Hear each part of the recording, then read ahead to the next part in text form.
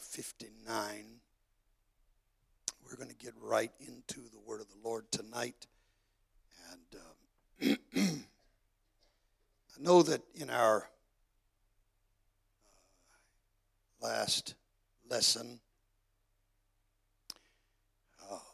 I did not finish my notes, but I, preparing for tonight's service, I really felt like, at least for the time being, I've covered everything in that lesson I needed to cover. And rather than go back and pick it up again, there are some other things that I want to talk about tonight. In fact, back in October, the last Tuesday night before my wife and I left for Africa, I taught a lesson to this church that I entitled The Significance of Standards. And we talked a lot about holiness standards, their importance.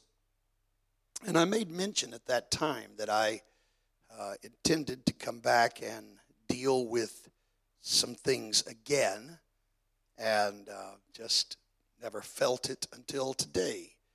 And I really feel like this is the direction that I need to go tonight. And so we're going to look at some things here tonight. I'm going to try not to be redundant, try not to cover again too many things we covered in that session, but there are some other things that I think will help us. I really believe will be a benefit to us in helping us to understand situations that we see. Let's go to Isaiah 59, and we will read one verse of Scripture there. Isaiah 59 and verse number 19. Isaiah 59 and 19. This was also our text in the lesson that I mentioned on the significance of standards. Isaiah 59 and verse 19. The prophet said, "So shall they fear the name of the Lord from the west, and his glory from the rising of the sun. When the enemy shall come in like a flood, the Spirit of the Lord shall lift up a standard against him." When the enemy shall come in like a flood, the Spirit of the Lord is going to lift up a standard against the enemy. Praise God. Amen. We talked about this verse in that lesson. I'm not going to spend a lot of time on that tonight, but it is, I think, important for us to understand that this is God's method of dealing with the devastating flood tide of the enemy. This is God's way of keeping his people safe. God lifts up a standard. Praise God. Amen. Amen. Amen. And so we're gonna talk tonight. As I said, the lesson that I taught back in October, we titled The Significance of Standards. Tonight, I'm going to title this The Setting of Standards. The Setting of Standards.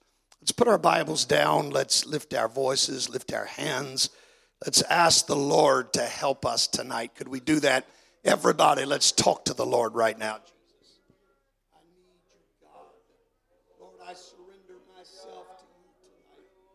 God, I know, Lord, that without your help, Lord, nothing that I do is going to have any lasting, eternal value.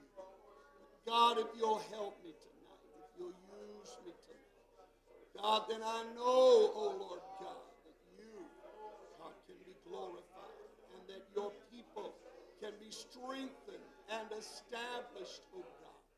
Lord, I pray that you would help me tonight, God, to answer questions that perhaps some may have.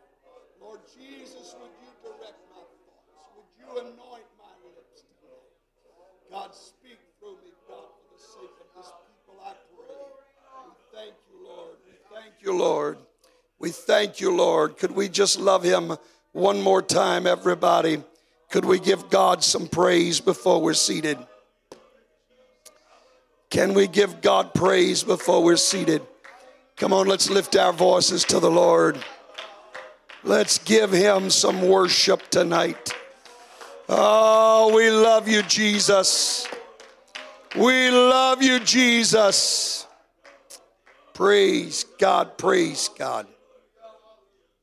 Amen, amen, amen. God bless you. You may be seated.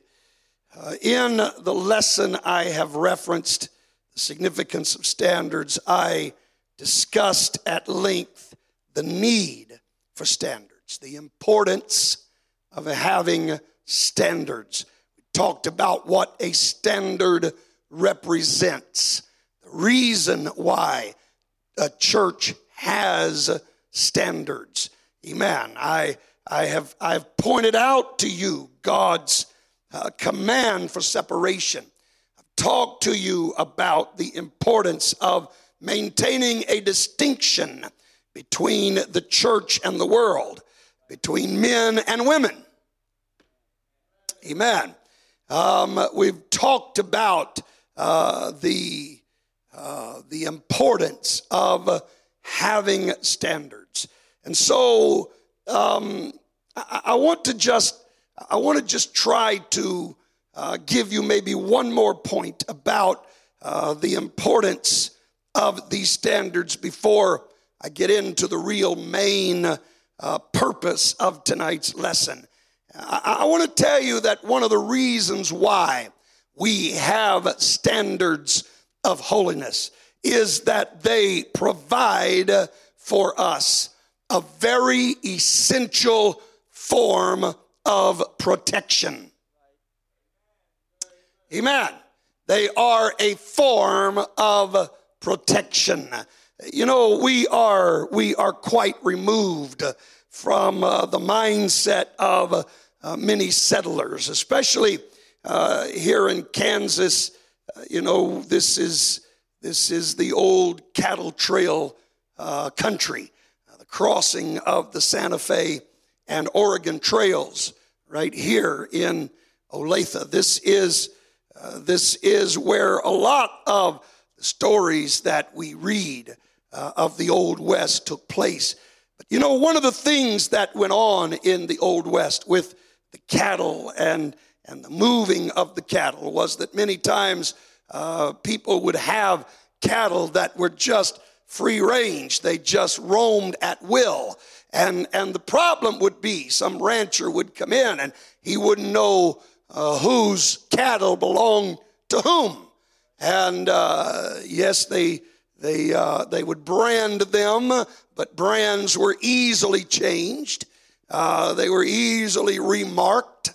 And so something else had to be done for the sake of these ranchers and the cattle that they were raising as their livelihood.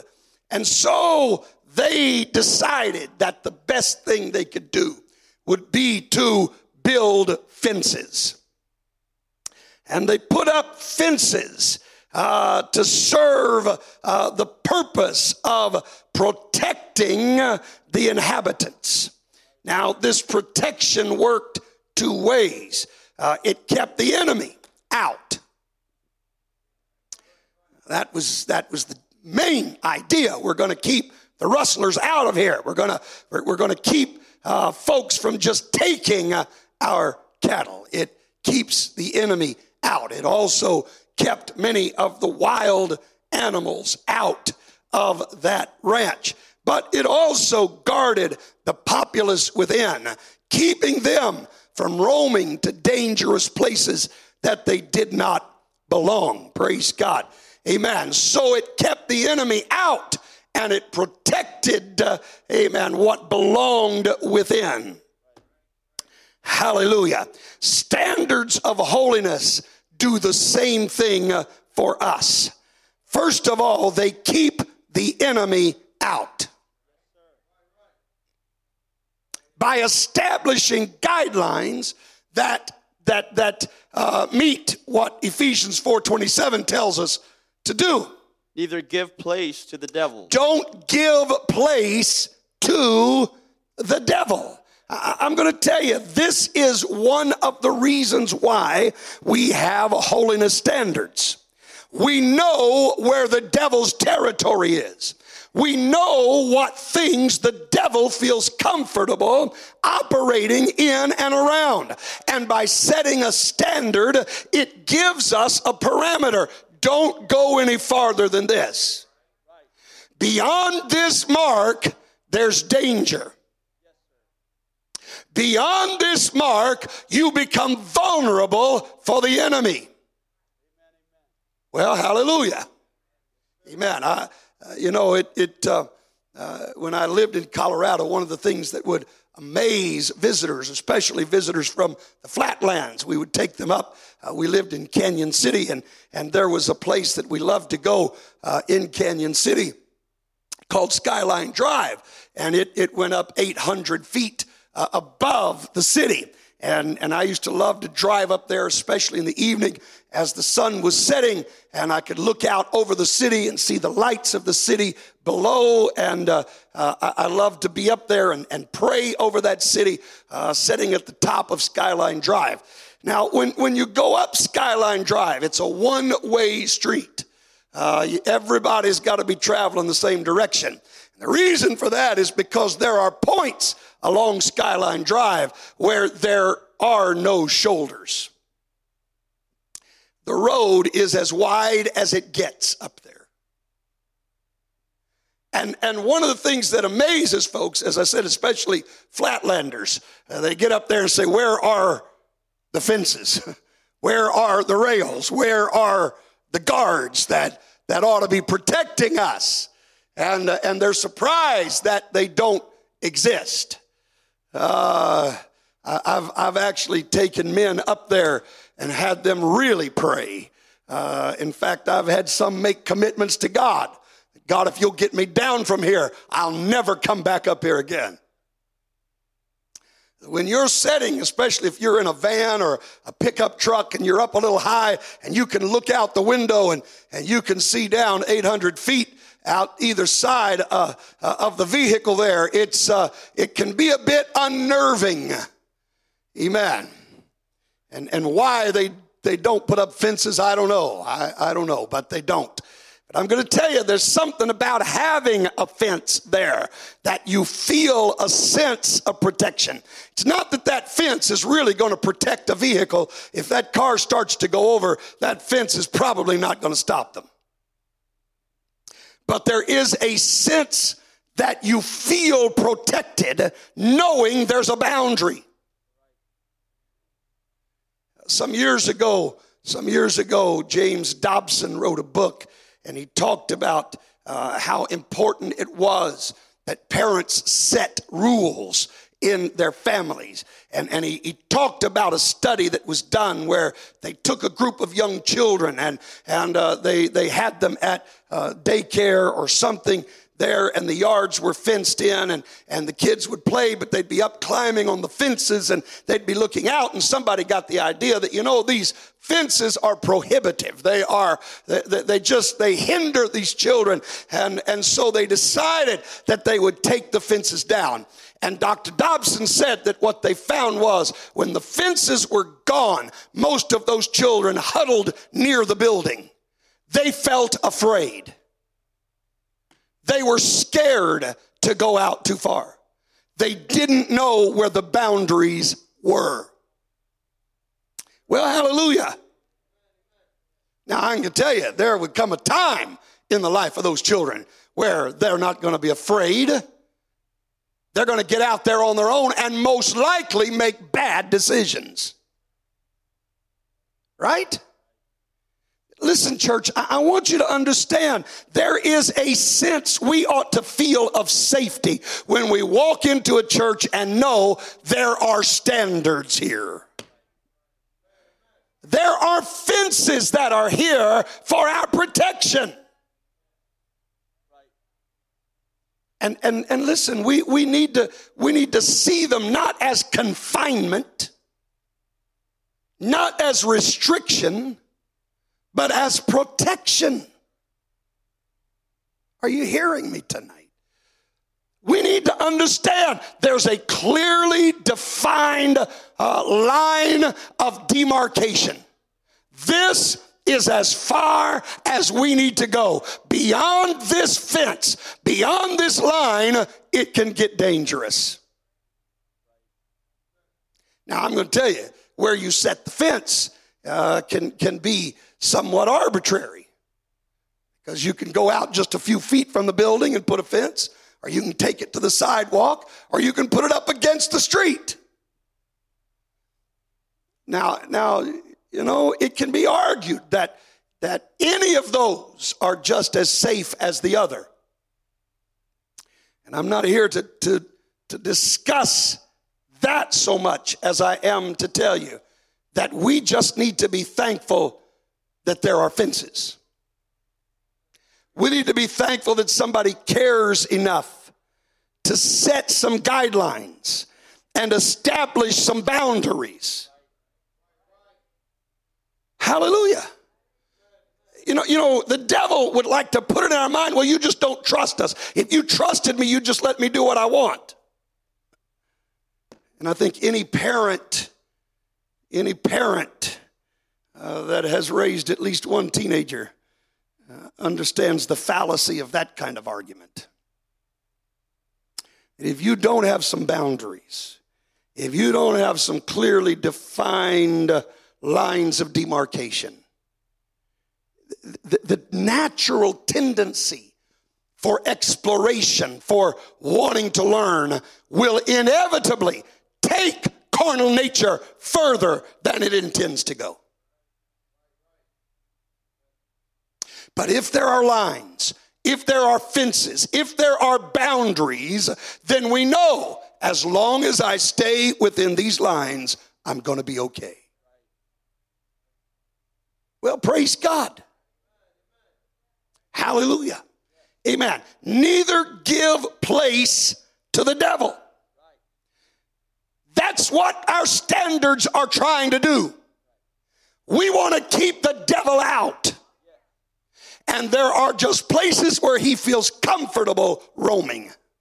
There are places where he feels comfortable operating. And if we can keep our fences on this side of where the devil's comfortable, then it provides for us safety and protection. Amen. Now, not only does it keep the devil out, but there is something else that comes with this protection. Isaiah chapter 6, verses 3 and 4, we talked about this in that previous lesson, but let's look at it again. Isaiah 6, verses 3 and 4. And one cried into another and said, Holy, holy, holy is the Lord of hosts. The whole earth is full of his glory. And the posts of the door moved at the voice of him that cried, and the house was filled with smoke. Now, look, the glory of the Lord began to move as the angels proclaimed God's holiness. Hallelujah. I'm going to tell you, this is what holiness standards do for the church. They protect the glory of God on the inside. They not only keep the devil on the outside, they keep God on the inside. Hallelujah. Just as the devil has places where he feels comfortable operating, there are places where God feels comfortable operating. And I'm going to tell you, I want this church and I want my life to be a place where God chooses to operate, where God feels comfortable. Hallelujah. Amen. I want to protect the glory of God. Hallelujah. 2 Corinthians chapter 6, verses 17 and 18. Wherefore come out from among them, and be ye separate, saith the Lord, and touch not the unclean thing, and I will receive you. and will be a father unto you, and ye shall be my sons and daughters, saith the Lord Almighty. I've said it before, but it bears repeating. We only have the promise of paternity as long as we maintain a passion for purity. Did you hear me?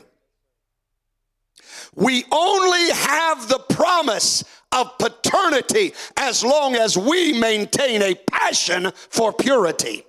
God said, I'll be your father, you'll be my sons and daughters if you don't touch what is unclean.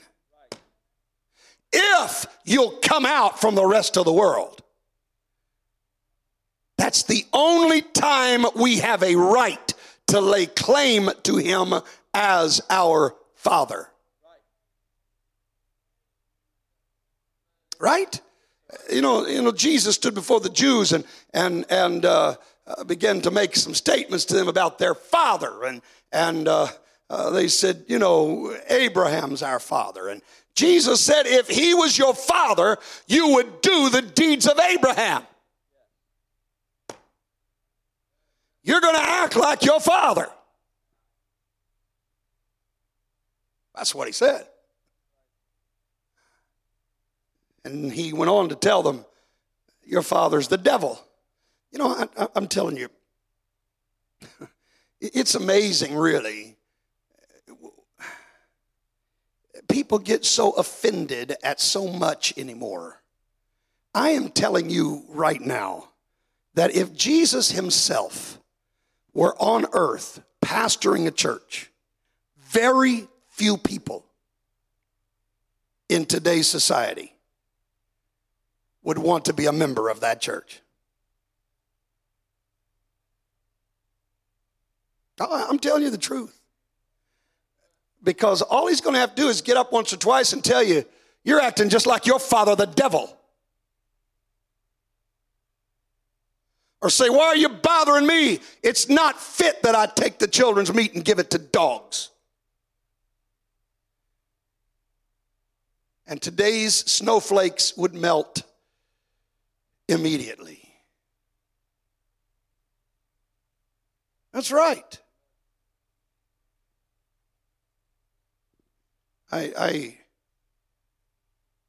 This actually happened. That I was telling somebody the other day, I read a headline where some department store or city, I don't know, somebody, I forget the details now, but somebody had an advertising piece saying, I'm dreaming of a white something. And people claimed it was racist and made them take it down. When obviously the reference is to snow. And in case you haven't figured it out, snow happens to be white. I mean, at least in its original form.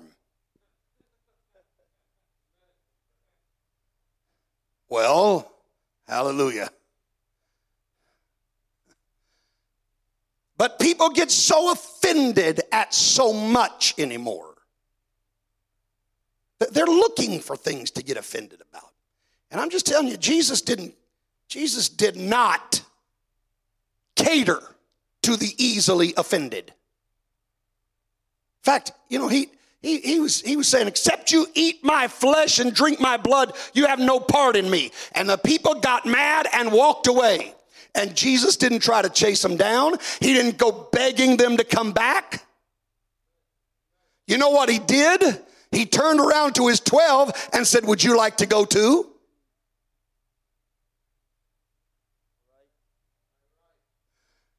Now, I'm just telling you, church, you know, we have this traditional mindset of a sissified Jesus.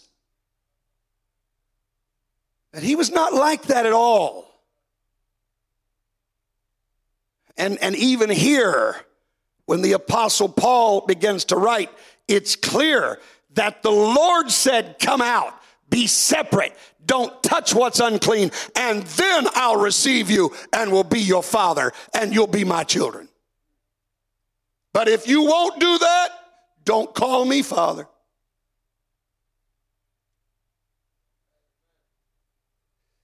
It's just the way it is. I'm telling you, we only have the promise of paternity as long as we maintain a passion for purity. 1 John chapter 2, verse 15 says this. Love not the world. Love not the world. Neither the things that are in the world. If any man love the world, the love of the Father is not in him. If you're in love with the world, you've got a problem. There's a shortage of God's love in your heart. Oh, hallelujah.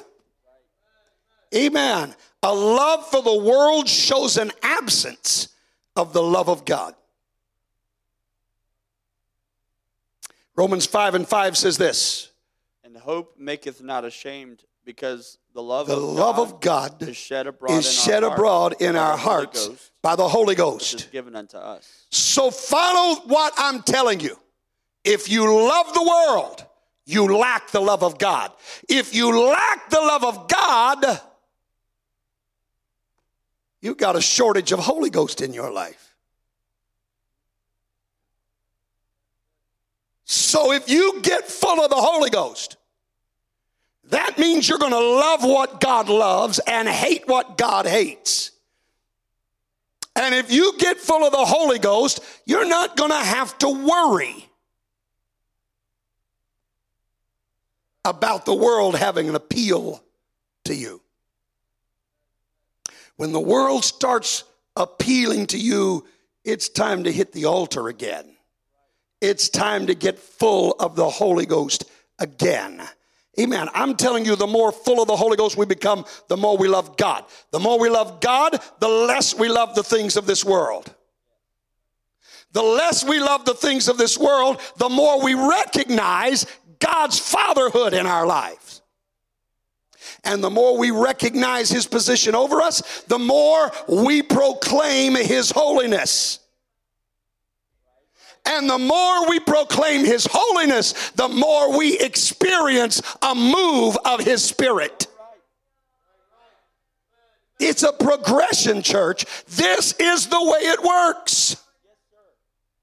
Hallelujah. If we'll get full of the Holy Ghost, God will put within our hearts a love for the things that he loves and a hatred for the things that he hates. And when we get to that point, I promise you, God's going to feel comfortable around here. So we maintain standards not just to keep the devil out, but to keep God in. Praise God. So having said that, let me talk to you about holiness standards. Just some practical things tonight. I'm not expecting folks to run the aisles as a result of this lesson, but you know, I've said many times that I've found, and I hate this, and I'm not castigating anybody, but in my many years of ministry in so many places across the United States, I've found that even in apostolic circles, there are very few people that really understand why we live the way we live. Really, what I've found is that in many, many circles, people are just told, you do it because I preach it. You obey them that have the rule over you. And that's a valid scripture. It's valid. It's inspired. It's right.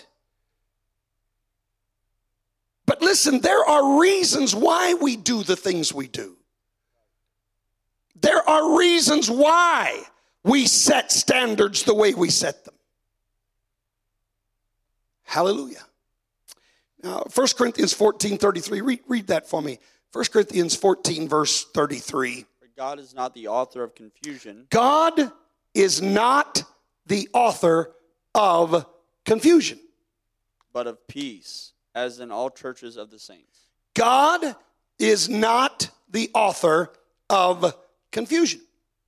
And I'm telling you that if there are just random standards, as I've seen in some places, if they are set arbitrarily, it brings about confusion and division within the body of Christ.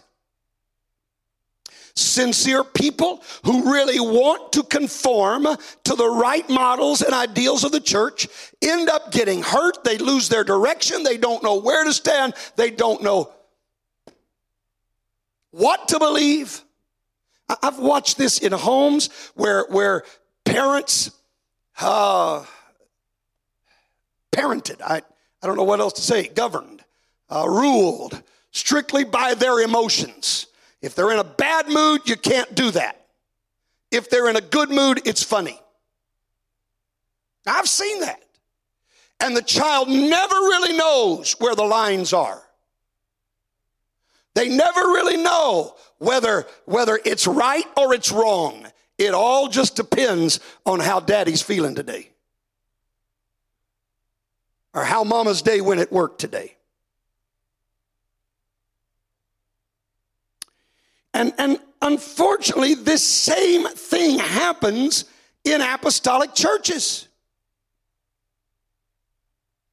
And it shouldn't be that way. I think that if we can understand, and this is why I want to take the time tonight, and I think I can do this in one night. I don't think I'm going to have a problem finishing this lesson tonight, though I've got a lot of ground to cover. I really think I can do it in one night. But I just feel like that you as saints of God, if you know why we arrive at certain standards, how the standards that we believe and hold dear to our heart, why they are set, I just believe that it will give you more peace of mind, more stability, more of a desire to obey. I've found that people will do what they understand most of the time. There's always going to be renegades. There's always going to be rebels. There's always going to be the hard-headed and the stubborn. That's it's kind of like Jesus said, the poor you have with you always. Well, I want to tell you, the hard-heads you'll have with you always. It's going to be. It's just going to happen. And it's a fact of life. But I believe that most of God's people really have a desire to simply understand. And once they understand, it's not a problem to obey. Well, praise God. So we're going to talk about tonight, we're going to talk about 6 ways that standards are set. All right? 6 ways that standards are set. And let me give these to you here tonight. First of all, and this is foremost. Some months ago, I taught about the premier precepts. Anybody remember that? There are some things that take precedent over others. And I want to tell you, this is number one. This is number one. In the setting of standards, nothing supersedes this one. All right? And that is simply that the Word of God sets standards. There are some things that are just clear. They are black and white. There's no ambiguity. There's no confusion. There's no gray area. It's just clear. Thou shalt not commit adultery. Nobody's got to explain that. Nobody's got to interpret that. Nobody's got to give you a Bible study on what that means. Right? It's clear. It's set. Now, at some point, I probably will give you a Bible study on the best ways you can protect yourself from falling into that trap. But when it comes to the standard itself, it's clear. Right? Thou shalt not bear false witness. Clear. The Word of God is the first and foremost way that standards are set. And I want to tell you, and this is important that I drive this home, because as we get into other areas, other ways that standards are set, none of those areas allow the kind of leniency where you could contradict this first one and it'd still be all right. Any standard set by the Word of God, that is set. There's no negotiation. And I don't care that it's 2018, almost 2019. I don't care if it is 3019 before the Lord comes back. If it's written in the Word of God, it's settled. Forever. You understand what forever means? It's forever settled. I don't care how long history goes on. I don't care how long the world continues to exist. The Word of God is forever settled. And if the Word of God sets a standard, it is set. And nobody has the authority to change it. Well, praise God. You see, the Word of God is the mind of God. It expresses the will of God for all of humanity.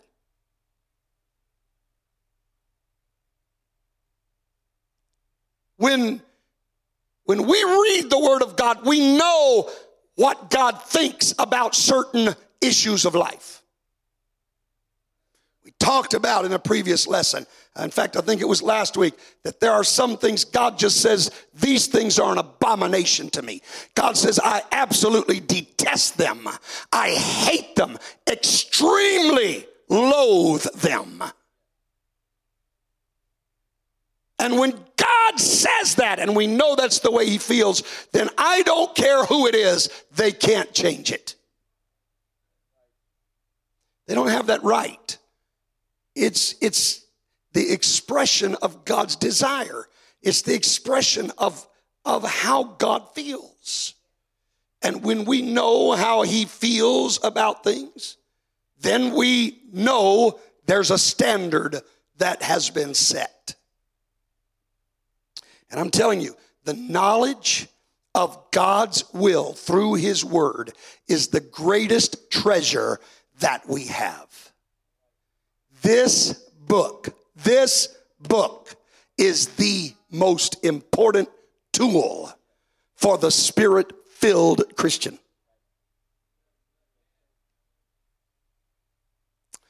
We understand the principles of God that are established in his word. It helps us to define many of the standards of the church. Because many of the things that we do are clearly indicated in the Bible.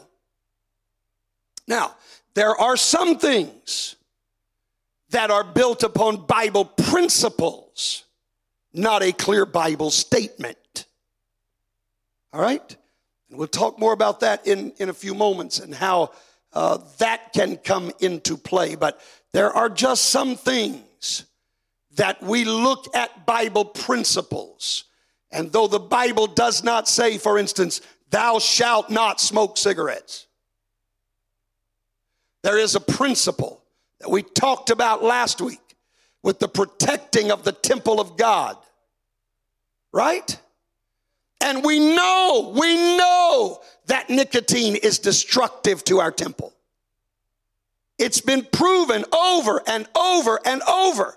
And so when we light up and decide to smoke, we are knowingly doing damage to the temple of God. Now, again, the Bible doesn't say thou shalt not smoke cigarettes. But there's a Bible principle that we can use. All right? A Bible principle. And the more that we apply ourselves to diligent study of the Scripture, the more that we understand and appreciate the standards that God has set for his people.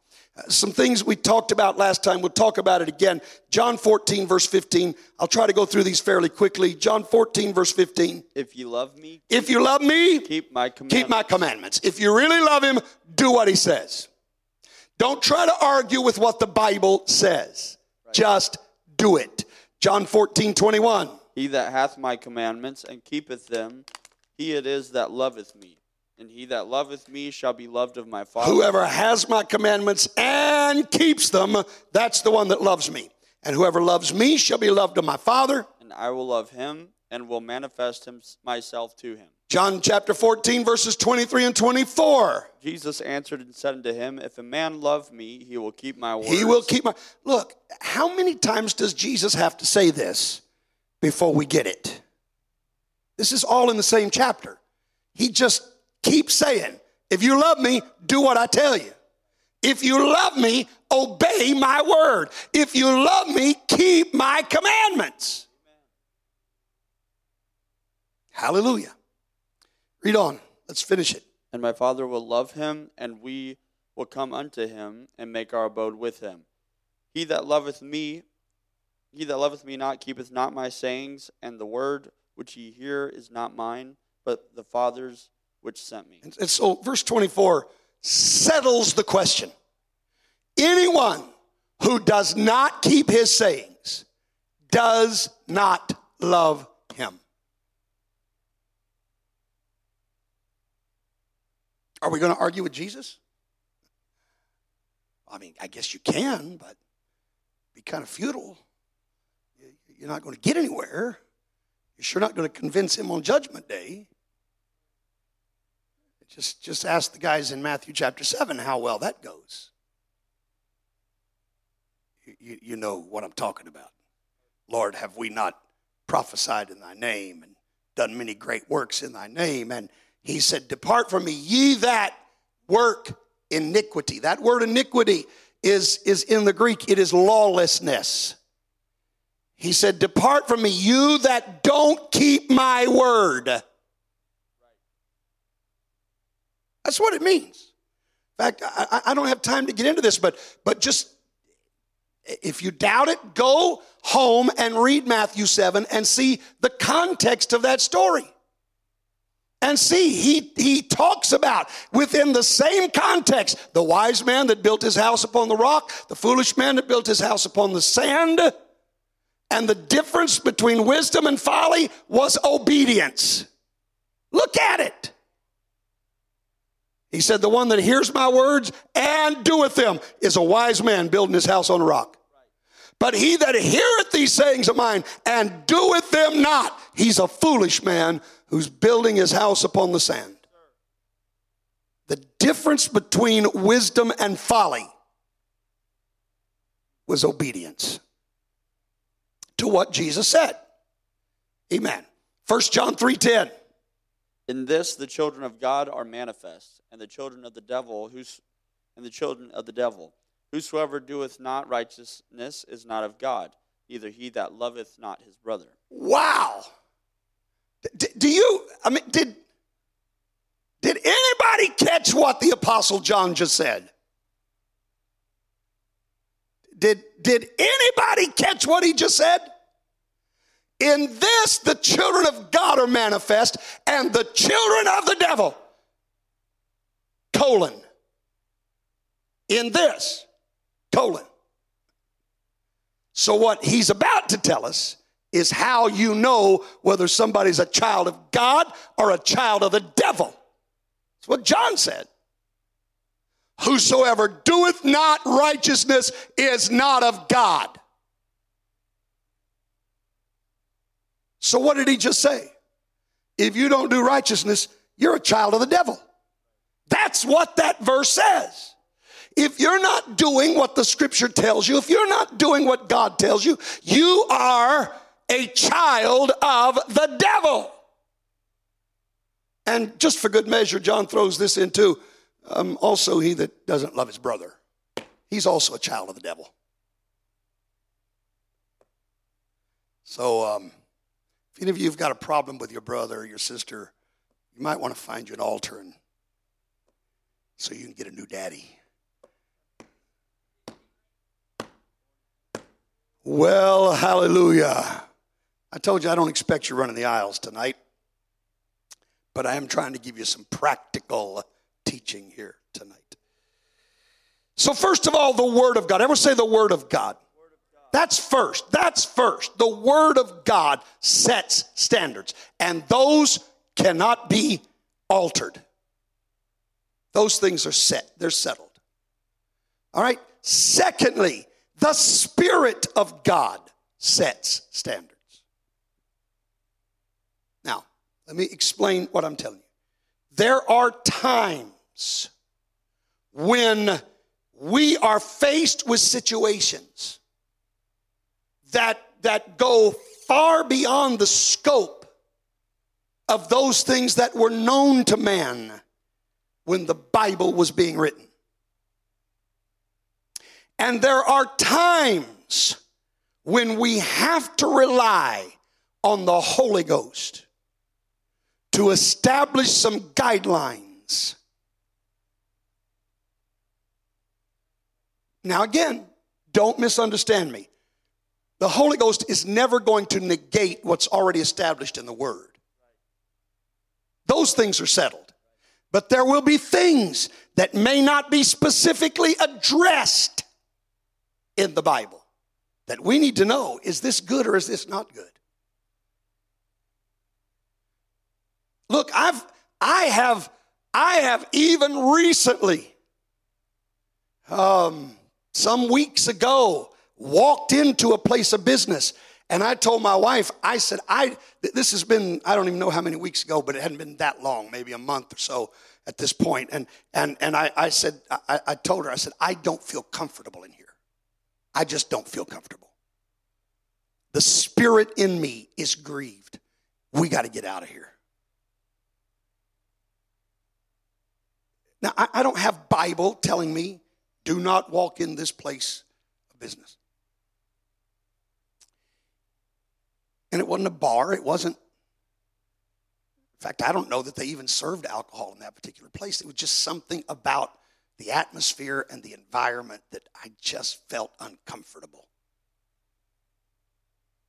And I'm telling you, there are times when we may not have a black and white scripture that says don't do this, but we've got to be sensitive enough to the Spirit of God to let the Holy Ghost set some standards for us. Hallelujah. We've got to let the Holy Ghost establish some guidelines. In fact, let me tell you, I said a while ago, we talked about nicotine and cigarettes, and we've got a Bible principle. Now, let me clarify something. Today, we have a Bible principle we can use, because today we know that nicotine is harmful to the temple of our bodies. But do you understand that our forefathers in the early days of Pentecost here in North America didn't have a warning from the Surgeon General, didn't have studies from medical facilities, and yet they got up and preached against smoking? On what basis? The Spirit in them was telling them there's something unclean about this. Well, hallelujah. There's something about this that's just not right. Now, time came that we got the evidence we needed, that the Spirit was right all along. Hallelujah. I hesitate to get into too many specifics because I know these things go out on the internet. But let me tell you one more. When television first came out, our forefathers in the apostolic Pentecostal circles immediately took a stand against it. Now, I'm going to teach a whole lesson on not just that, because that's almost becoming a thing of the past. We've got so many other ways to do the same things today. I'm going to deal with all of that in another lesson. But back then, that was the thing. And our forefathers got up and preached against it. And on what basis? What scriptures could they use? Because I'm going to tell you, I'm old enough to remember when television, if it showed a married couple in the bedroom, they both were clothed completely, and they slept in twin beds with a nightstand separating the beds. I heard old brother E.L. Holly make a statement. He said, when I was a boy, the only kissing that I ever saw on television was when Roy Rogers kissed his horse. In the early days of television, there were 3 networks that controlled everything. And those networks had a board of censors that anything that was questionable was taken by those censors. It involved leaders from the Jewish community, from the Catholic community, and the Protestant community. And those 3 religious communities had this board of censors. And everything that was going to come across television had to be cleared by those men. And that's back when those churches actually held to some standards. And they didn't allow cussing. And they didn't allow anything off color. Are you hearing me? There was nothing evil that was being portrayed on television when it first came out. And yet our forefathers made a clear stand against it. On what principle? The only thing I know, Brother Hilton, is that men of God prayed and said, I don't feel good about this. I don't know why. I don't understand it, but the Holy Ghost in me is grieved by this thing. And you know what? It was the right decision. Because once it came into the home, it wasn't long before the censors were removed. And it wasn't long before it didn't matter what words were used or what kind of situations were shown.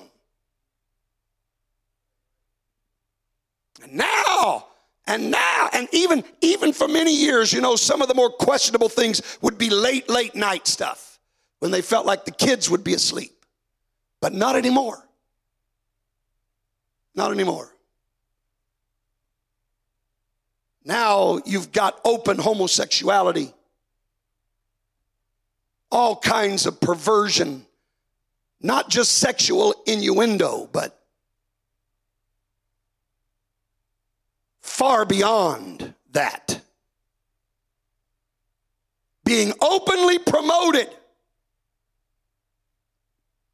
And I say thank God for elders who were sensitive to the Spirit and said, don't do it. And listen, saints, we've got to understand there are going to be times that we don't understand. We don't know the reason behind it, but we've got to be sensitive enough to let the Holy Ghost set some standards. And not try to argue with it, not try to find a way around it, but let the Holy Ghost guide us and establish some things. Amen. We got to be led by the Spirit. Romans 8:14. I'm trying to hurry. For as many as are led by the Spirit of God, they are the sons of God. Whoever's led by the Spirit of God, they are the sons of God. Galatians 5:16. This I say then, walk in the Spirit, and you shall not the lust of the flesh. Well, I'm going to tell you what, there's a promise right there, church. There is a promise right there. You want to talk about safety, protection, guidance, there it is. If you'll walk in the Spirit, God promises you will not fulfill the lust of your flesh. If you'll just walk in the Spirit. Hallelujah. That's why it's so important that you start your day with prayer. Get lost in the Holy Ghost. Let the Holy Ghost guide you. Galatians 5:25.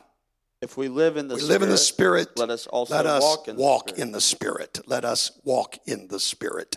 Amen. I don't have time to get into this, but, you know, for years in Pentecost, I'd hear people talking about whether or not somebody was dancing in the Spirit or whether they were shouting in the Spirit. Well, they weren't in the Spirit, they're in the flesh.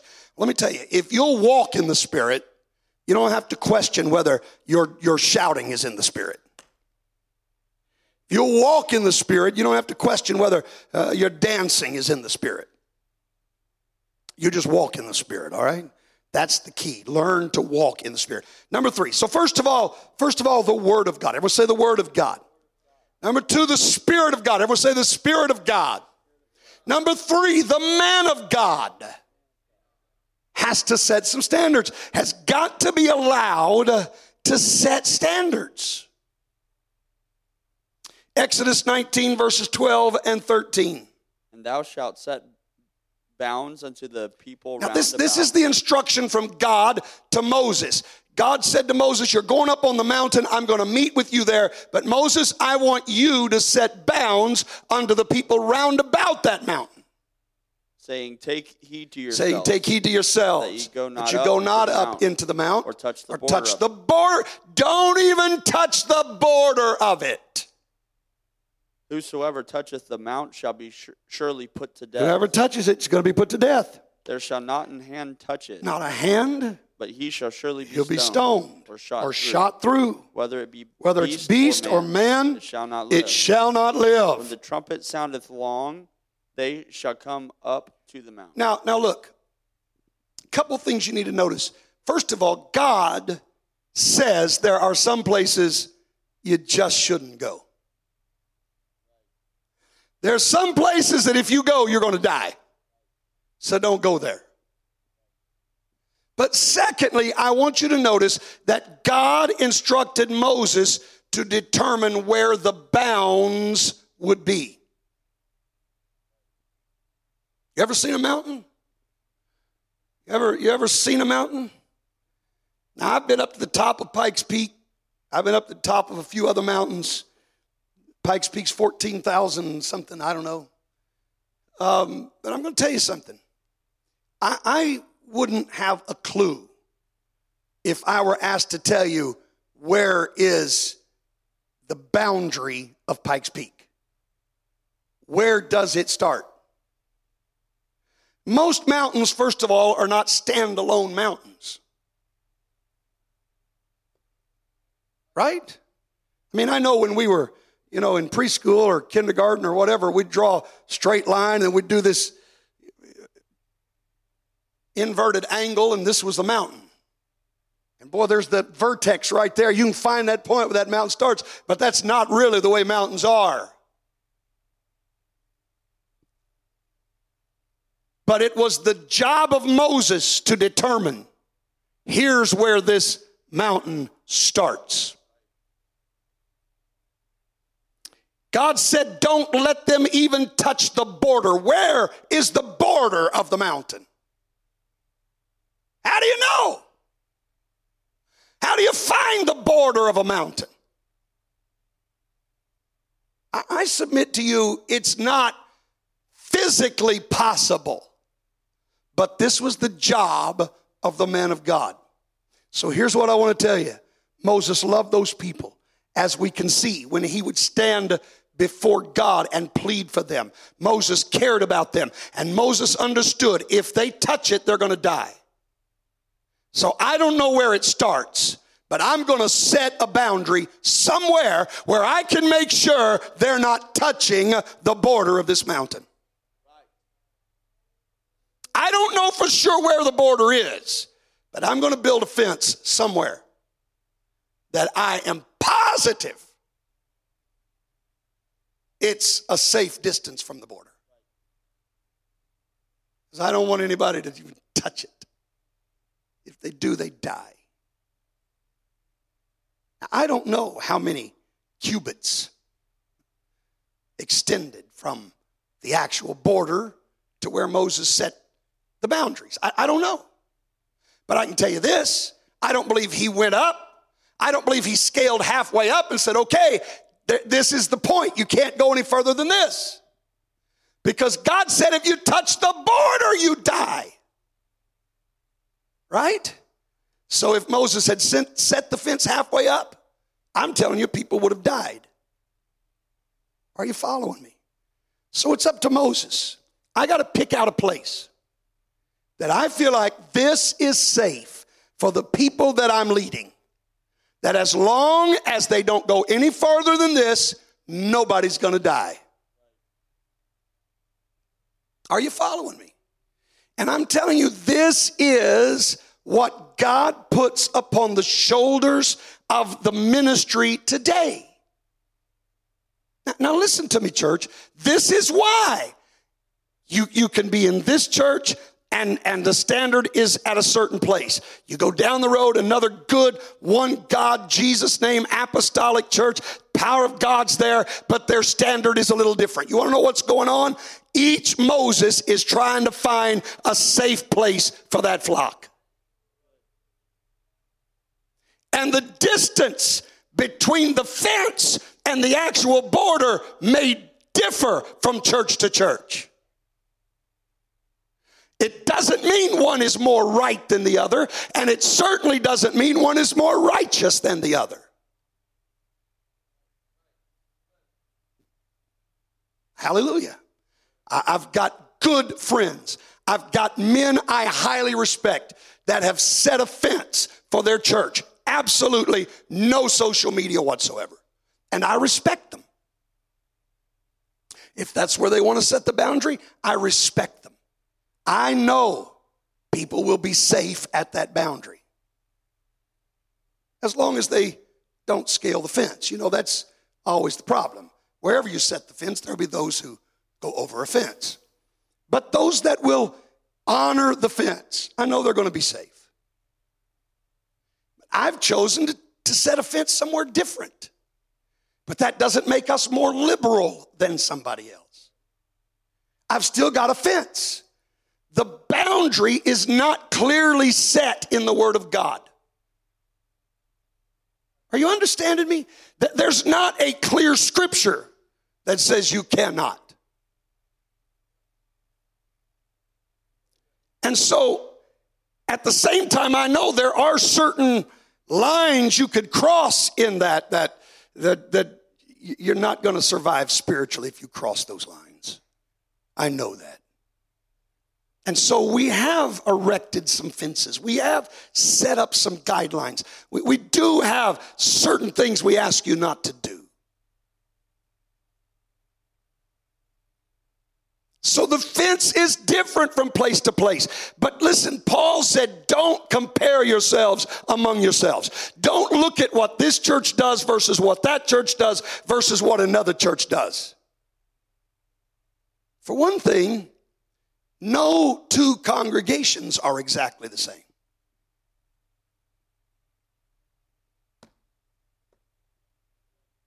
If you're a parent and you've raised more than one child, you know, even though two children may be raised in the same home, they don't always respond to the exact same forms of discipline. Can I get an amen? Sometimes you have to deal with different children different ways. Well, and so it is in the family of God. There are some people that can't handle something. And if there's enough of that within the flock, then it may be in the best interest of the flock to just set the fence where nobody does it. All right? But if that's not the problem, then we may still have some safety putting the fence somewhere else. I hope that I'm making sense tonight. I hope that you understand that's why. And listen to me, church. You've got to understand this. You go off to conferences, you go off to meetings, you're going to hear men preach things that are not what's preached here. And I'm not telling you to get an attitude where you're questioning or judging what somebody else is preaching. But I'm just saying this. Know who your pastor is. And know the standard that's set for this flock. And you know, if they want to get up and preach something we don't preach, you can say amen for their flock. Well, I hope that I'm getting across what I feel. There is such a responsibility on my shoulders as a pastor. I'm going to answer to God. I don't have time to go through all these scriptures tonight, but Ezekiel 33, God made it very, very clear to Ezekiel, look, if I show you there's danger and you don't cry against it, I'm going to require their blood at your hands. If you know it's going to be dangerous for your people and you don't tell them, Ezekiel, they will die, but I'm requiring their blood at your hands. Now, if you tell them it's dangerous and they don't listen, then their blood's going to be on their own hands. But you've got an obligation that if I show you they're going to be harmed by something, you better warn them. Ezekiel's job was not to make sure that everybody obeyed. His job was to declare the message.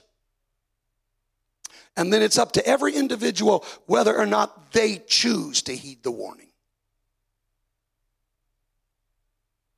Hallelujah.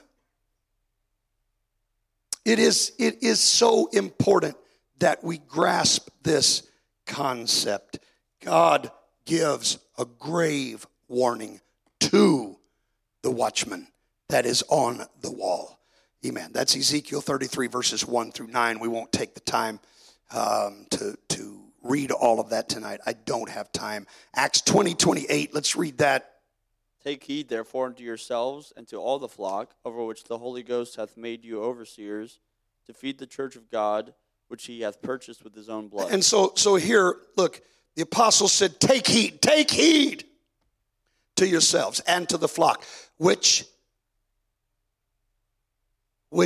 God has purchased with his own blood. You know what Paul's saying? He's, you better understand the lengths God went to bring this church into existence. Now, don't be careless and reckless with it. Recognize its value to God, and therefore take heed. Take heed to yourselves and take heed to that flock. It's not your flock, it's God's. And the Holy Ghost simply made you an overseer of God's flock. Well, praise God. Amen. 1 Peter 5, verses 1 through 3. I've got to hurry. The elders which are among you I exhort, who am also an elder, and a witness of the sufferings of Christ, and also a partaker of the glory that shall be revealed. Feed the flock of God, which is among you, and taking the oversight Take thereof. oversight thereof. Not by constraint, but willingly. Not for filthy lucre, but of a ready mind. Neither as being Don't Lord be a lord over God's heritage, but be an example to the flock. Amen. A pastor knows his people. He knows what they can handle. He knows what would be a stumbling block to them. And so he's got to be granted the liberty to put up some fences where they don't already exist in the scripture. Does everybody understand that? Gotta be able to have some liberty to establish some guidelines for the sake of the flock. Praise God. Number four, and this is going to blow some minds, and I've got to hurry here, but number 4 is tradition sets standards. Now, that's a strange thing for me to say, as much time as I spend teaching against tradition. But hear me, I teach against tradition that contradicts Scripture. Not all tradition is bad. 2 Thessalonians 2:15. Therefore, brethren, stand fast and hold the tradition which you've been taught, whether by word or our epistle. Hold the traditions which we've taught you. Men of God that have prayed, that have sought God, have come to some conclusions, as I talked about, things in the past of Pentecost here in North America, where men didn't really have a good reason that they preached against it. They just knew what they felt. And many of them with one voice stood up and cried against some things. And I'm going to tell you, we don't need to be quick to just throw those things away. We don't need to be quick to just start removing the landmarks that they've set. There are some things that, yes, they are traditions among us, but they're traditions that have been handed down to us by praying men, by godly men. And listen to me, and I'm going to say it, regardless of how some might take it. I'm going to tell you, don't let some young, Elder Westberg would say dude or cat, some young cat come along that thinks he knows everything and convince you that the traditions our elders have stood for half a century or a century or more. Don't let somebody come along and say it doesn't make sense. It's not necessary. We don't need that anymore. We better think twice before we start abandoning the things that men of God have stood for years. Because it's a slippery slope.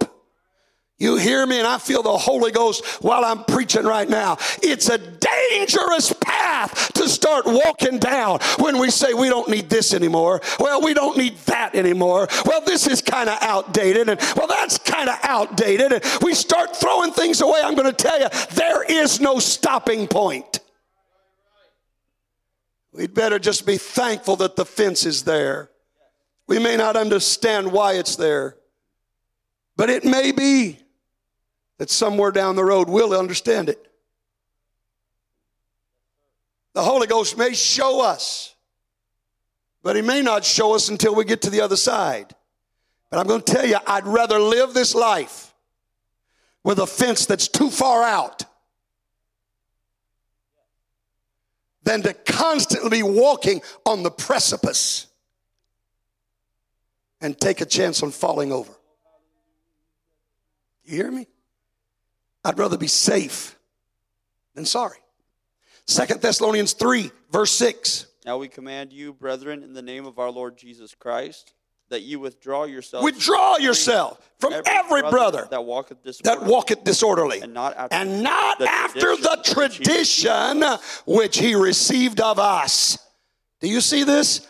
Do you understand? Paul was writing to the church at Thessalonica, and he's telling them, brethren, there are some traditions that we'd better just hang on to. In fact, you better feel so strongly about these traditions that you withdraw yourself from brothers that won't walk after these traditions. They're headed in the wrong direction.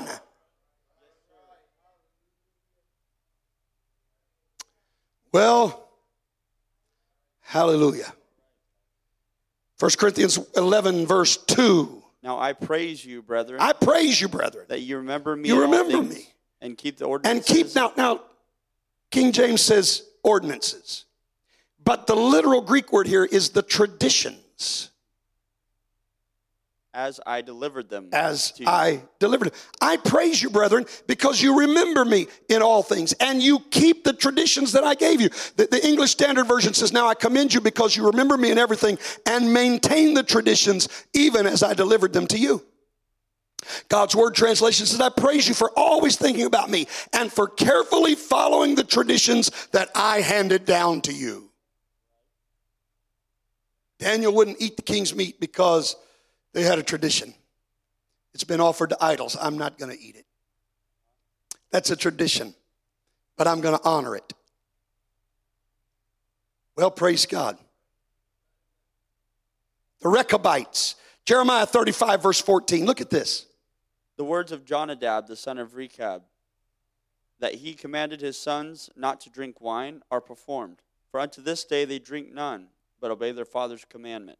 Notwithstanding, I have spoken unto you, rising early and speaking, but ye hearkened not unto me. You know, if I had more time, God actually told Jeremiah, go down to the house of the Rechabites and set wine in front of them and tell them to drink. and see what they do. And so he did. And they said, oh, no. We don't drink wine here. Why? Because our father, Rechab, set a tradition for us that his family would not touch the stuff. And God said, now, Jeremiah, I want you to write to the house of Israel and let them know, here's a group of people, all they have is a tradition. But they honor that tradition more faithfully than you honor my word. Well, hallelujah. Now, again, if the tradition contradicts Scripture, you stand with Scripture, right? This is why I said when I began, the number one precept, the Word of God sets a standard. So when we start talking about traditions that go against Scripture, no, Scripture's always right. But if it's something that maybe the Scripture doesn't deal with, but this has been a tradition that's been given to us by men that have prayed, people that have sought God, people that have had the best interest of the church in mind, let's not just throw those things away. Let's let tradition set some standards. Praise God. Amen. Amen. Let's not be quick to discredit traditional standards. Number 5. I'm trying to hurry. Number 5. My time is up. Give me just a couple of minutes and I'll finish up. Number 5. So we've got the Word of God, the Spirit of God, the man of God. Tradition. These things all set standards. Number 5, culture sometimes sets standards. Now again, this can be taken out of context, but let me explain it to you, all right? For example, under some cultures, when you light a candle in church, in that culture, you're praying to the dead. And so if you were to go into that culture and say, now tonight we're having a candlelight service, that would not be a good thing. And so the culture of that people has to set a standard because of what it represents to the people. Are you understanding me? Now again, I have to deal with this in Africa because when I start dealing with certain things, certain holiness standards, a lot of times everyone says, well, but it's our culture. Well, I understand. But when your culture contradicts Scripture, you go with Scripture. Now, if it's not for instance, the lighting of candles, the Scripture doesn't say it's wrong for us to light candles. The Scripture wouldn't condemn us right here, North America, the heart of America, having a candlelight service. Scripture wouldn't condemn that here. But there are some places you wouldn't do it because of what it represents to that culture. All right? Culture has to set standards. Paul dealt with these problems in regards to eating meat offered to idols. 1 Corinthians 8, Romans chapter 14. The culture itself dictated certain standards which the church had set in order to remain free of reproach. 1 Corinthians 8, verse 4. As concerning, therefore, the eating of those things that are offered in sacrifice unto idols, we know that an idol is nothing in the world, and that there is none other God but one. All right, and going down to verse 7. For none of us liveth to himself. Wait. Is that chapter 8, verse 7? Howbeit there is not in every man that knowledge. Yeah. For some with conscience of the idol unto this hour eat it as a thing offered unto an idol, and their conscience, being weak, is defiled. All right, now we could read on through. But here's what Paul's saying. Paul is saying, look, we know that an idol's nothing. And if they've offered this meat to an idol, that idol's nothing. Right? So what have they done when they offered their meat to that idol? That idol's not anything. So Paul's saying there's no real sin in it. But there are those that have come from a culture where those idols were their gods.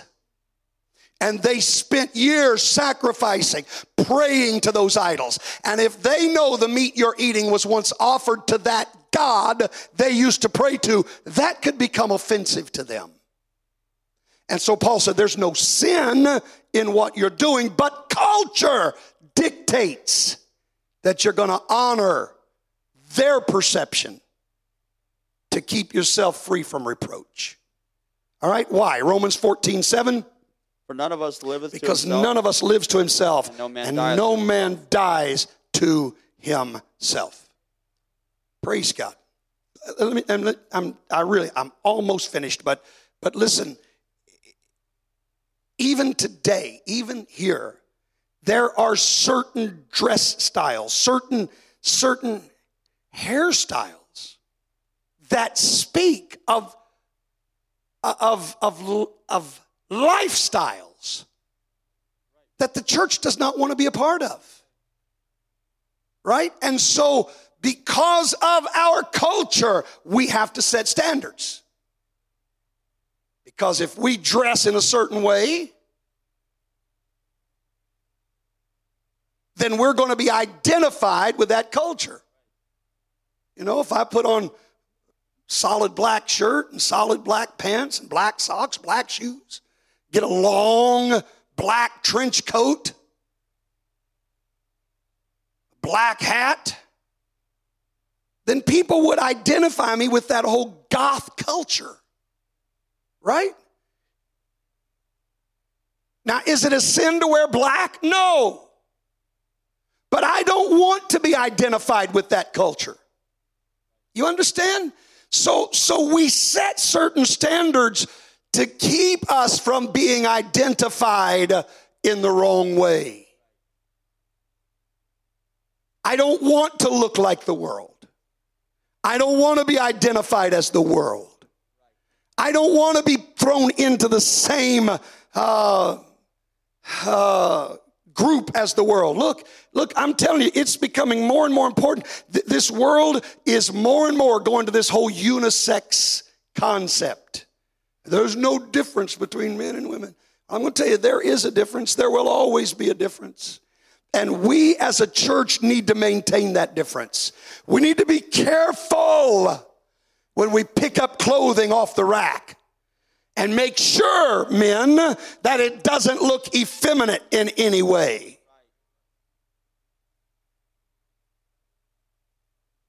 And make sure, women, that it doesn't look masculine in any way.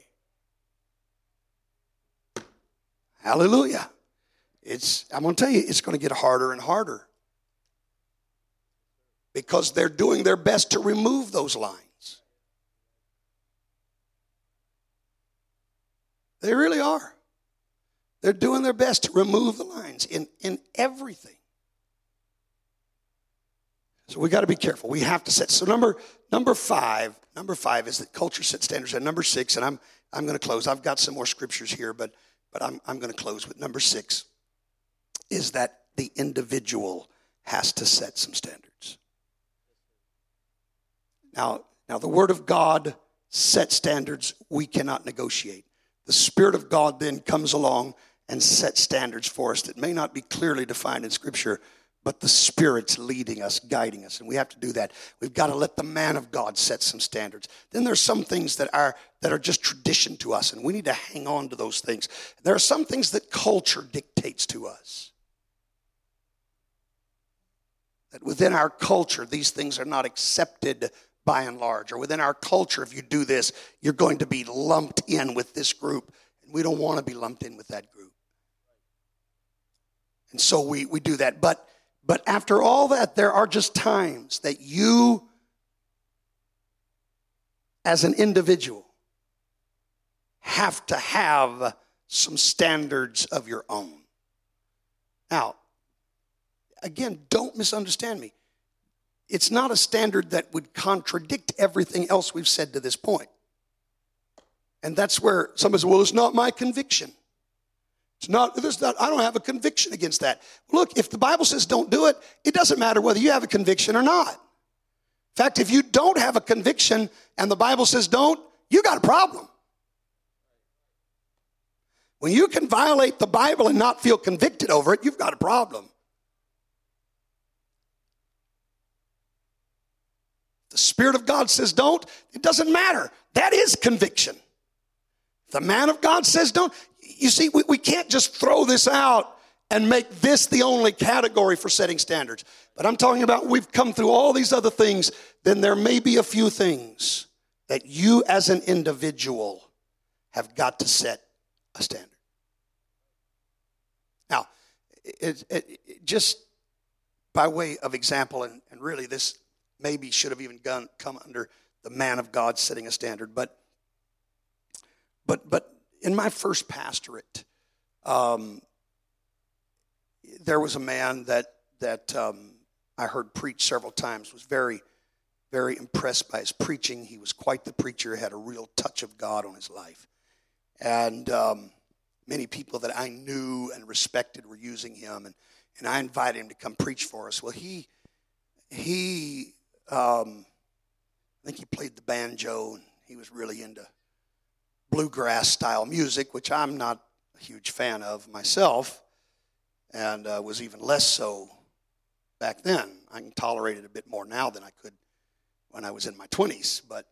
But he came in one night, and he was going to preach, and he starts playing his bluegrass and singing with his country twang, and he sings several songs, and I didn't think anything about it. You know, like I said, I don't really enjoy it that much, but it didn't bother me for him to be doing it. But after service, one of the ladies in the church came to me, and she said, "Pastor, I don't even know, I don't know how to say this, but I couldn't worship God while he was singing." She said, "I was saved out of a bar room where that was the exact style of music that my favorite bar played all the time." And she said, the whole time he was playing, I was just having flashbacks of what I used to be and what I used to be involved in. And I couldn't listen to the words. I couldn't, it just bothered me. Now, I didn't make a big deal out of it. I didn't invite him back, but you understand, that was a standard she set for herself because of her ties to that in the past.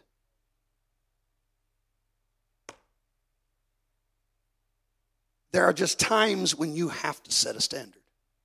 I've known of men who played in bars and honky-tonks, and when they came to church, they laid the music down, at least for a while. They didn't want any part of it. Not because there's anything wrong with music per se, but for them, it was too much of a pull to their old life, and they had to set a standard. You know, I can sit down and play a game of skip-bo or rook or uno or whatever's out there. Doesn't bother me. But you let somebody come in who spent years as a gambler, and they may not want to pick up a deck of any kind of cards. Do you understand what I'm saying? There are just times you have got to be able to set some standards in your own life. It may not be what the rest of the church holds to, but you know your weaknesses. Now, don't try to impose those standards on everybody else. Don't expect everybody else to live by your conviction. Don't get mad because the pastor won't preach your conviction. All right? But let God deal with you to set standards in your life, in your home, that may not be spelled out anywhere else. But you know you need this added protection for your spiritual safety. Hallelujah. Amen, amen, amen. God bless you. I don't have time to, I've got more here, but I don't have time for it. Let's stand tonight as they sing. I want to tell you, I don't ever want to get to the place that I resent holiness standards.